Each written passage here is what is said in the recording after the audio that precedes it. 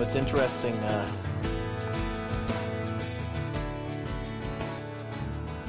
That song, Waymaker,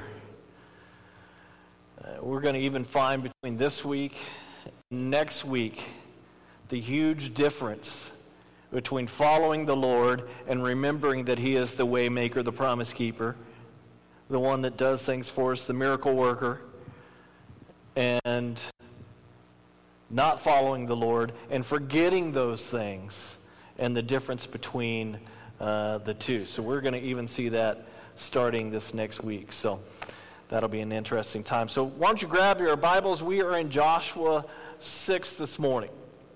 We're finally in chapter 6, and the first time you study Joshua, you think, okay, they're going to enter the promised land. So you open it up, you start reading in chapter 1, you think, and I forgot to dismiss the kids. So kids, if you want to go ahead and go with Nicole, go for it.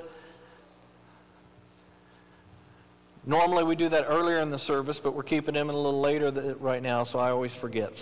But as I was saying, you open up the book of Joshua and you start reading it, and you're thinking, okay, they're gonna cross the river and they're gonna fight on Jericho. Let's get to it. And then by chapter 5, you're wondering why. Okay, this is taking a long time.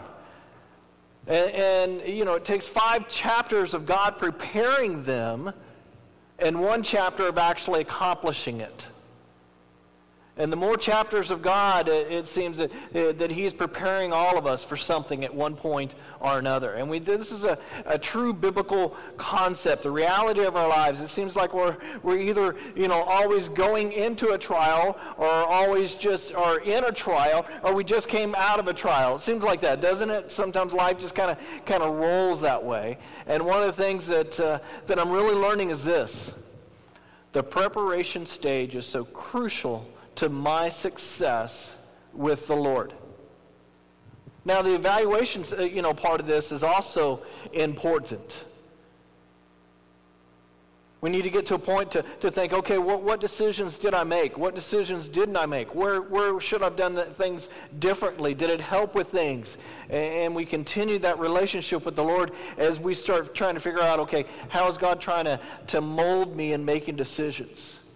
Did it hurt other people? Did it hurt the relationships that I have with them? Did it hurt my relationship with God? So next time, maybe I should do things differently. And if I don't do this evaluation, then the Lord will have me go through a trial that's very similar to the trial I just got out of. Have you ever done that? The Lord put you through a trial, and then you get through it, and you're just like, whew. And it seems like all of a sudden a new trial comes through, and you're like, but I just went through this. And you got to stop and think, okay, maybe the Lord's trying to teach me something here. Maybe the way I'm going about decisions isn't the best. See, God intends for us to take a certain amount of laps, and like the Israelites will do with Jericho. But if I don't follow the Lord, it seems like I have to go more laps. Today we'll see 13 laps. And that's a lot of laps around this little place. Good amount of time for them to get to know the wall. And, after 13 times, you really know the wall. Okay, that's the crack. Okay, we got another hour of walking. Okay, we come up. Okay, that's the dent in the wall. That's where that rock fell out. Okay, we got another 15 minutes. You kind of start to understand it. And God has a plan for them as they take these laps around the wall. You see, life for us is like this. God has certain plans, and sometimes those plans, are the same laps over and over and over again, and we start to feel like we're stuck in this pattern, and we know that God has a plan, but we have to think, what is it? And we start thinking, what is it? What is it?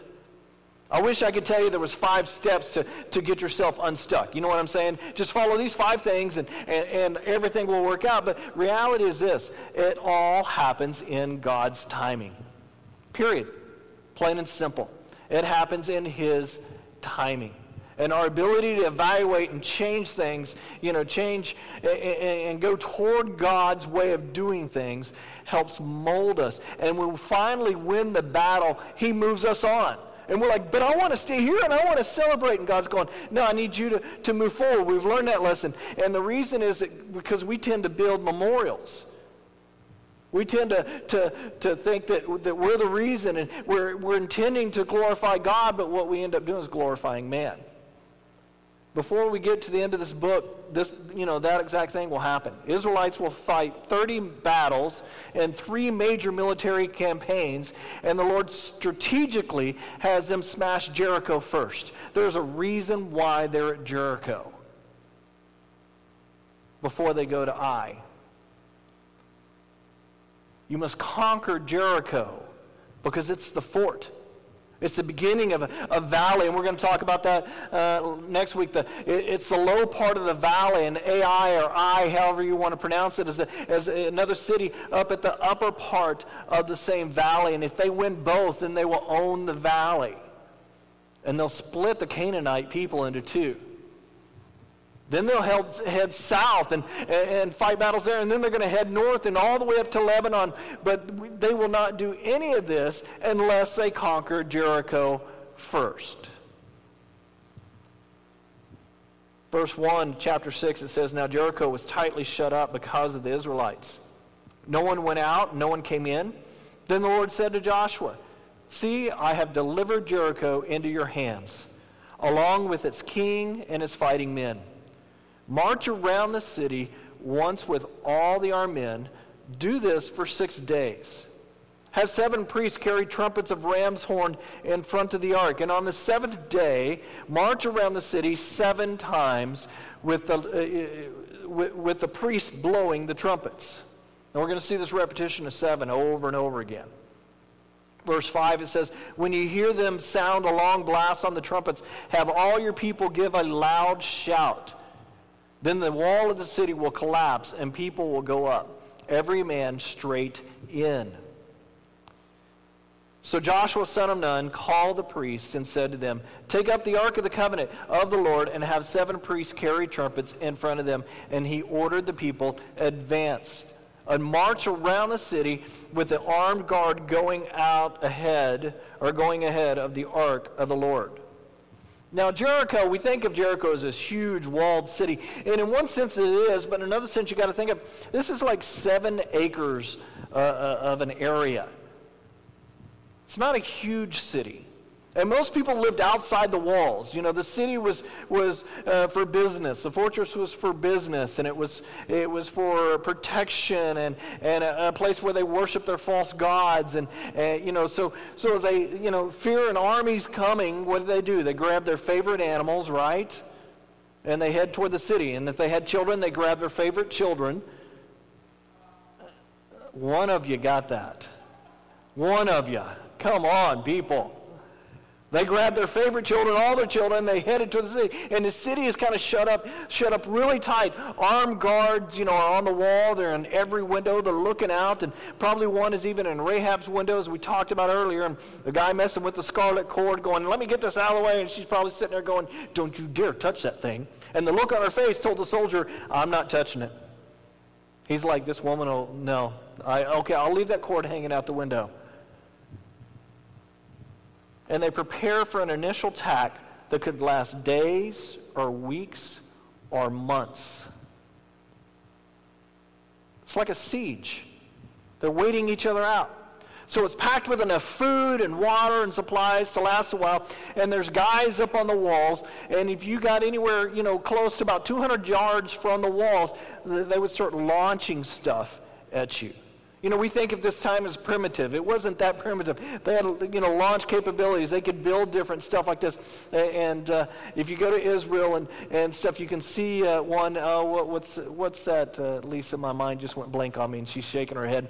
There's a fortress that they have a huge machine down. It's a replica of what they built, and they built a huge hill going up to it. They had this kind of stuff, so they would just launch this stuff at you. And Jericho has been shut up for weeks now, and they've never seen this many people outside their gates before. A whole nation is on the other side of the river, is now within striking distance. There's probably a lot of late night meetings going on in Jericho. A lot of late night things going on, a lot of discussion. And they're sitting there going, okay, at least they're on the other side of the river. There's no way for them to get across, okay? And then all of a sudden the next emergency. They made it across. How'd they make it across the river? Tell me again. And you're seeing this from the walls of Jericho, and you're sending out men to see this and all this stuff. And they're really trying to act brave at this point, but in a sense, they're shaking in their boots. Think about it this way. I think our property, we have about 4 acres, so double our property. That's the city of Jericho with a wall around it. So when I say it's not huge, you kind of get that idea. They have 30-foot high walls all the way around, about 12 feet thick. Enough for chariots to race around the top as they protected the city. Now later on we'll talk about the discrepancy in the army size of Israel. Right now I'll give you both numbers until we really talk about it. But I just don't want to take that time today because my wife would kill me if I go over like I did last week. But, the army is anywhere from 40,000 men, and others think it was 400,000 men. So we'll talk about that discrepancy later, why the two different numbers. But if it was 400,000 fighting men, they would take up themselves about 19 acres. Imagine the 2.5 million people, how much land that is taking up. And they're sending out their spies. So they're, now if it was 400,000 fighting men, 19 acres. So I talked about that. So now Jericho does know that they're camped out there, but they don't know when the attack is going to come. They're not doing any maneuvers. Not much is going on. It seems like all the men are hiding in their tents. We don't know why. They haven't heard all the stories. They don't know what's going on. Silence seems to be the day. And silence can sometimes be disconcerting, can it? You're in the middle, and then somebody just goes silent, and you're like, what? So that's kind of how the army's acting. And I think Israel's probably second-guessing Joshua right now, but God does have them reconnecting with him for a reason. Because he is going to fight the battle, as we talked about last week. What Jericho also does not know is that the commander of the Lord's army and Yahweh, in other words, Yahweh and Joshua are standing right outside the walls, and they're talking. Joshua's come up to spy on the city while all the men are recuperating, and a well-placed arrow could take Joshua out. And they're kind of in the danger zone, and then the Lord takes time to talk to him in the middle of this danger zone. Can you imagine? I mean, I'd be like, okay, God, come on, can we go down to the beach and talk? Can we get away from this area? Why, you're distracting, what if they shot something right now, Lord? But the Lord's sitting there going, no, I want to talk to you now. For us, this usually happens on Friday when things are really busy. Everything you didn't get done on Monday, it's all due on Friday at 5 p.m. The Lord's trying to get a hold of you. But Lord, Monday would have been the day you should have talked to me. Not now. I got a wall to deal with. But what happens for Joshua is this. The Lord says, here is your plan. Get the people, march around the city, everyone be really quiet the whole time, and then eventually after 6 days, on the 7th day, you're going to walk around it 7 times, and the priests are going to blow the trumpets. Wow. All the people walking around for 6 days. And the Lord says, see, I've delivered Jericho into your hands along with its kings and fighting men. What is Joshua seeing right now? Joshua's looking at the walls. He says, I have delivered. Past tense. God has already done this. He's already done it. And I think, man, Joshua, how did you get into your walk with the Lord? He doesn't even argue with God here. God is saying, see it? Don't you understand it? I'm the one that's going to do this, not you. Joshua's probably getting a little excited right now because Joshua's faith is so huge because he must go back to his people. And then when he goes back and explains the plan, they're going to be like, what? Joshua is not creating this right here. He is not, he's not from that bunch of think it, pray it, claim it, and all this. He's not naming it and claiming it or anything like this, but he is following the Lord. So he believes that the Lord is going to do this. So therefore, he's going to go out with that confidence that he needs to handle the task because he knows the Lord is in charge. Joshua is in tune with the Lord enough already to see it. I have delivered it, God says. Do you see it? See, God is bigger than anything Joshua could ever imagine. The walls are going to, fall down because God is going to do it, and they're following God. Are you willing to follow the Lord when he comes up with plans like this for your life? Are you willing to follow the Lord when it sounds kind of loony?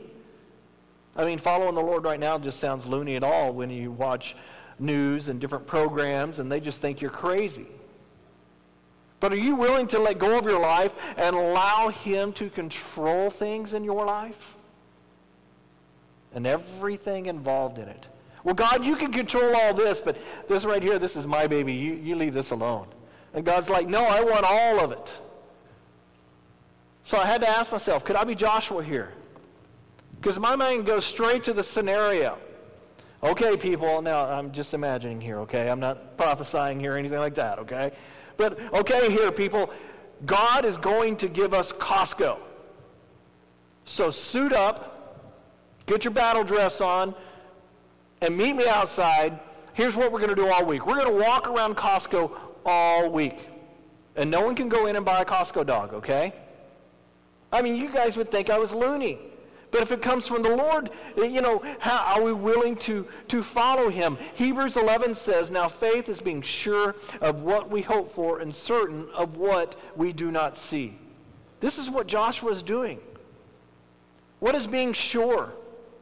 It's knowing. It's understanding. It's the knowledge that you have that God is in control. So faith is being sure of what we hope and what is certain.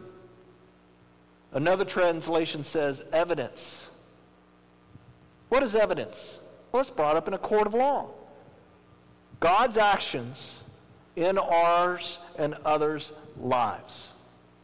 This shows us that God is good for those things that we cannot see.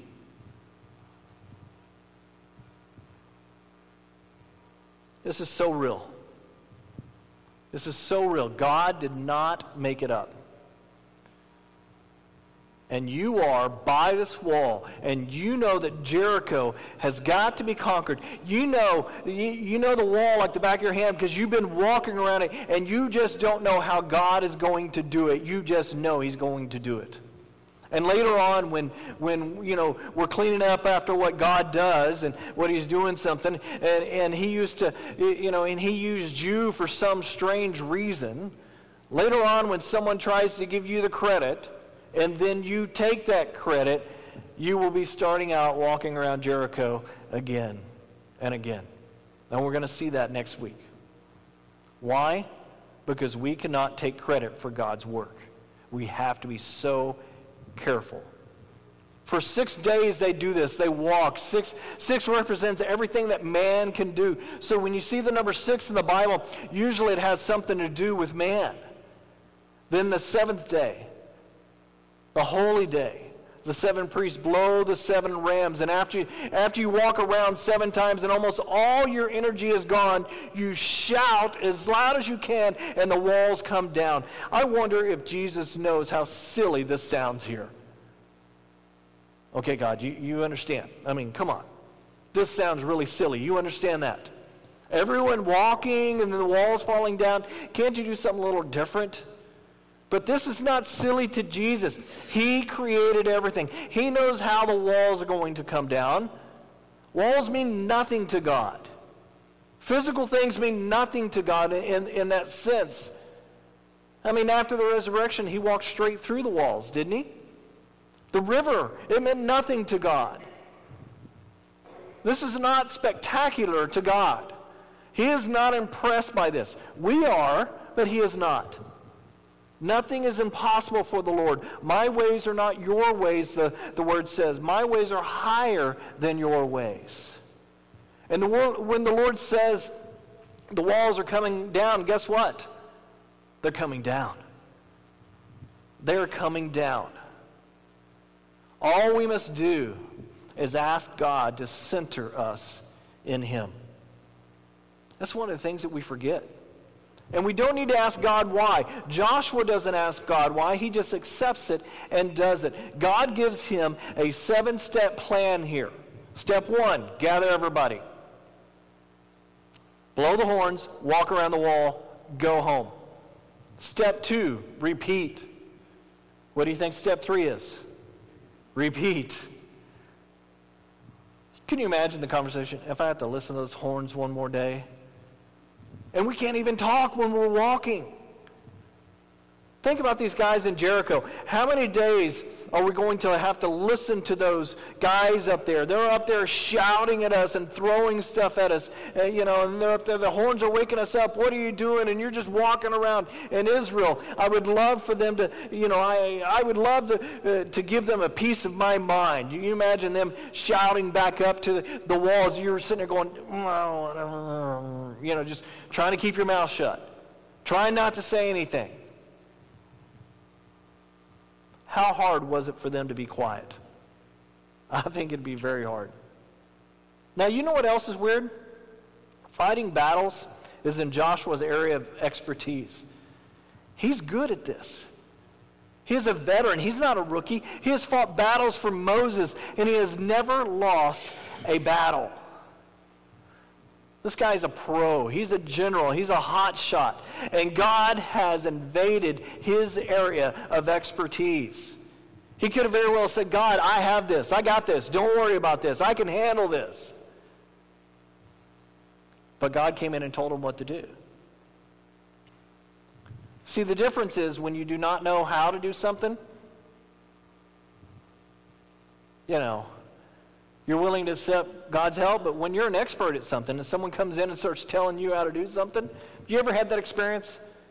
Somebody comes in and starts telling you how to do something, you're like, dude, I've been doing this for 15 years. Get out of my way. So when God shows up, how much harder is it for you to know when and how to do something?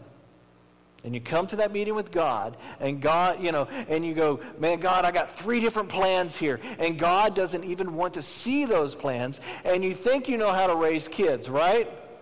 Well, then I'm going to give you a second kid, God says. We've talked about this, the different personalities. Grayson has one personality, Brandon has another personality. And it seems like we've got it all figured out. And then all of a sudden another one comes along, and you're like, dude, I didn't know he wasn't going to sleep for like 2.5 years. First one went to sleep really well. I don't know what the deal is. And everybody's giving you advice. Or how about you were the wonder boy at your last company. But now they just assume you're in some type of slump or whatever at the new company. You're not as good as you thought you were. God does things differently, and we must allow him to change things. We can all be good, but God wants great.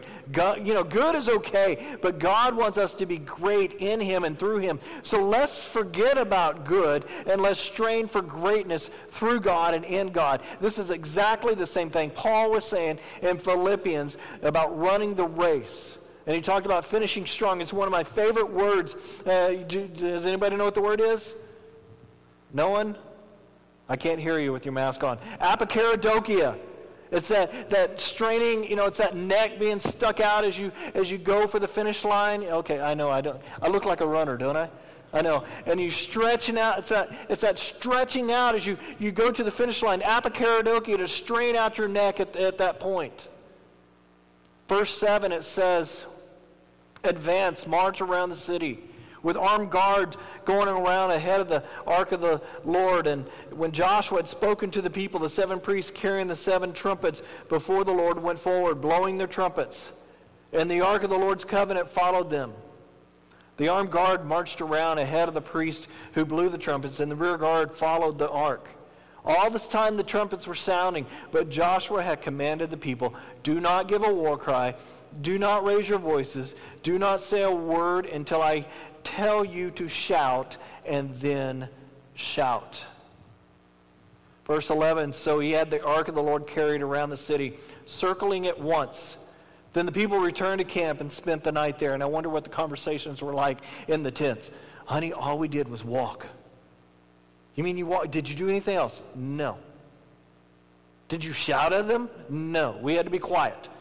And if I hear those trumpets one more time. Verse 12, it says, Joshua got up early the next morning, and the priests took the ark of the Lord. Then 7 priests carrying the 7 trumpets went forward, marching before the ark of the Lord and blowing the trumpets. The armed men went ahead of them, and the rear guard followed the ark of the Lord when the trumpets kept sounding. So on the second day they marched around the city and returned to the camp. They did this for 6 days. The wall, the ark, the trumpets. The wall, the ark, the trumpets for 6 days. What is God doing here? God is doing the impossibility and then worship. Did you catch that? The impossibility and then worship. The difficulty and then the Lord. The thing that is not going to happen, but the thing has already happened. The impossibility to take in this city the way they're doing it. And then God's going to do it. Verse 15, on the 7th day, they got up at daybreak. I can imagine the wake-up call here. We know it's time to march, but man, we got to do it 7 times, Joshua said. He already told us the night before, we got to do this 7 times. Man, it's going to be hot. Break out the shorts. Nope, you mean we got to wear our battle gear today? Yeah. Can we walk like 4 or 5 times, take a break for a couple hours, and then start walking again? He's like, no. Get your battle gear on. Get out there. We're ready to go. Verse 15, it says, on the 7th day they got up at daybreak and marched around the city 7 times in the same manner, except on the day they circled the city 7 times. The 7th time around, when the priest sounded the trumpet blast, Joshua commanded the people, shout, for the Lord has given you the city. The city and all that is in it are to be devoted to the Lord. Only Rahab the prostitute and all who were with her in the house shall be spared, because she hid the spies we sent. But keep away from the devoted things, so that you will not bring about your own destruction by taking any of them. Otherwise, you will make the camp of Israel liable to the destruction and bring trouble on it. All the silver and gold and the articles of bronze and iron are sacred to the Lord and must go into his treasury. When the trumpet sounded, the people shouted, and at the sound of the trumpet, when the people gave a loud shout, the wall collapsed. This had to have been awesome. I mean, this history, this is exciting to be, you could imagine that. The people up top, all of a sudden, they're going, nah, nah, nah, nah, nah, and throwing stuff, and all of a sudden the walls start coming down and tumbling, and all of a sudden they're at ground level. They don't know what's going on. So every man charged straight in and took the city. They all just charged in. Could imagine, getting to the middle. Don't shoot, we're on the same team, Friendly. As they battled and got, they charged in from all the way around it. It says in verse 21, they devoted the city to the Lord and destroyed with its sword every living thing in it, men and women, young and old, cattle, sheep, and donkeys. Joshua said to the 2 men who had spied out the land, go into the prostitute's house and bring her out and all who belong to her in accordance with the oath to her. So the young men had done the spying, went in and brought out Rahab, her father, mother, and brothers, and all who belonged to her. They brought out her entire family and put them in a place outside the camp of Israel. What an amazing thing this all had to be, at this time. And I wonder if Rahab and her family started repenting and started really truly believing. They believed in the Lord. They helped the spies, but how much did they believe in the Lord? At this point, they're sitting there going, okay, we believe. She asked for salvation, and guess what? She got the salvation.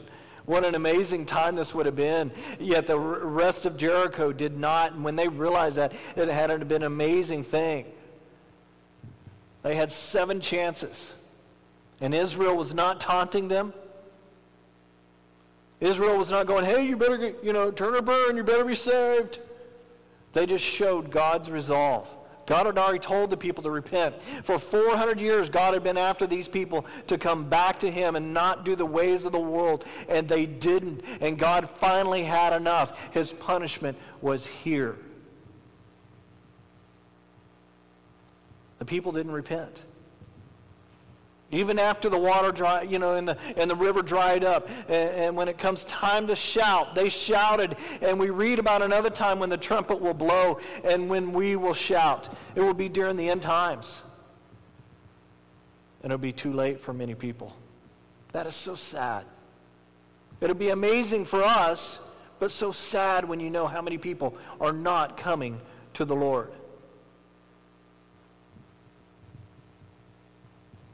When you go back over this week in your mind, you have to ask yourself, why did God do it this way? He could have taught them how to, climb walls. He could have protected them while they did it. He could have sent a plague to Jericho. He could have knocked down the walls before they even showed up, and they would have been just all in disarray.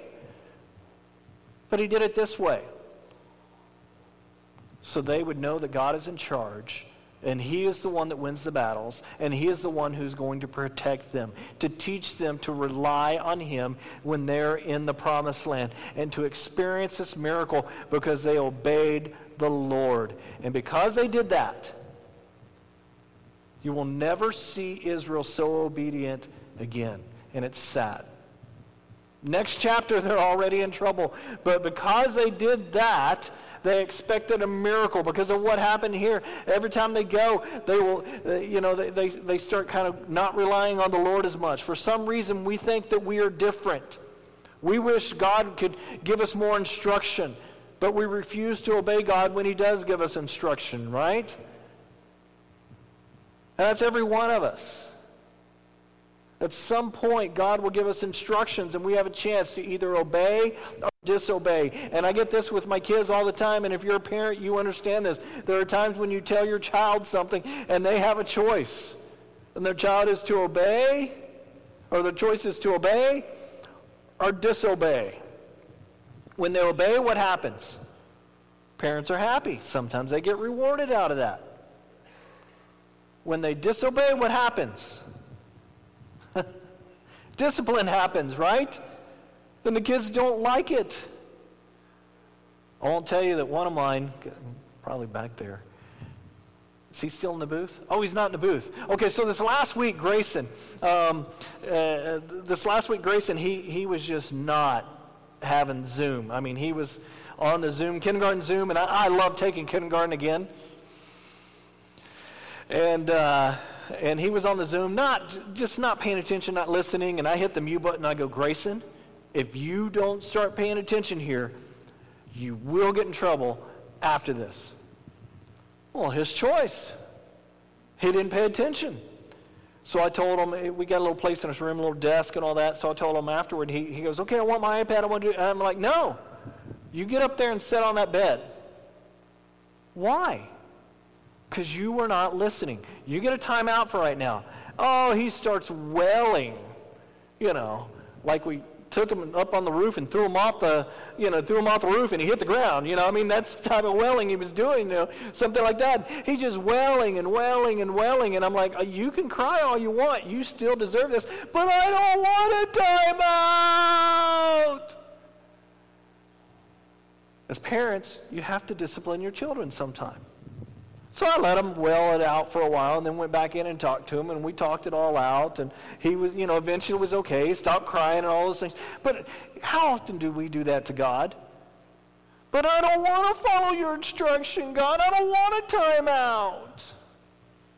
And God's going, Alan, but you deserve the timeout because I keep trying to teach you this lesson and you're not listening. We have to listen to the Lord. It goes so much easier. See, this is why so many of us never experience the miracle of God's action in our lives, because, we want that, but God said, I need you to do certain things. I need you to follow through in our relationship. I need you to do what the Lord has instructed you on, because you need to get out of Gilgal, and you got to take care of Jericho before you go further into the Promised Land, because there are other things in the Promised Land that are worse than Jericho, and you're sitting there going, how are we going to defeat Jericho when you first saw it? And God's going, I have things that I want to accomplish in your life, but first I got to teach you this lesson so we can get to the next lesson. And if you follow me, you're going to be able to defeat the others. And it won't be a problem. But if you get out on your own, I'm going to have to discipline you. Something is happening in some of their hearts to have them follow the Lord. And some are going to follow him diligently. And then some aren't going to really listen so much. And they're not going to follow the Lord diligently. And unfortunately, we're the same way. Some of us experience the miracle, and we're all in when it comes to the Lord. And then some of us are like, yeah, this is awesome. And the next thing we know we're off on our own. And I probably need to stop because I'm starting to preach next week's sermon. I don't want to get there too quickly. But I tell you, the miracle of Jericho is an amazing thing that they see. The battle can be won when you follow the Lord and when the Lord is in charge. And Israel will go for many years. Some battles they'll take, and they'll realize God's not in this battle, and they'll lose some. And some battles they'll take, and if the Lord is in it, it'll be an amazing thing. And we're the same way. We need to follow the Lord to win the battles and to win them properly. And miracles happen when we follow God. Amen? Well, let's pray as the worship team comes back up. Lord, I pray that we rely on you, Lord. That we start to see the battles in this world that can be won through your help. When we give you the glory, when we give you the desires, and we follow your desires, and when we give you ourselves, it can be an amazing change into our world, an amazing change into our families' lives. Lord, I pray for our church. I pray for those that are struggling. Pray for those that are online, that are sitting there on their couch and they're thinking, I don't know how I'm going to make it through this. But I want you to know that the Lord is in charge and he can get you through anything. It may not seem like it, but he can. Jericho is one of those cities that stood for so long. No one could defeat it until the Lord joined the battle. And it's the same way for us. The Lord can win the battles. Now the Lord bless you and keep you. The Lord's face shine down upon you. And may you be blessed this week when you follow his ways. In the name of the Father, Son, and Holy Spirit, amen.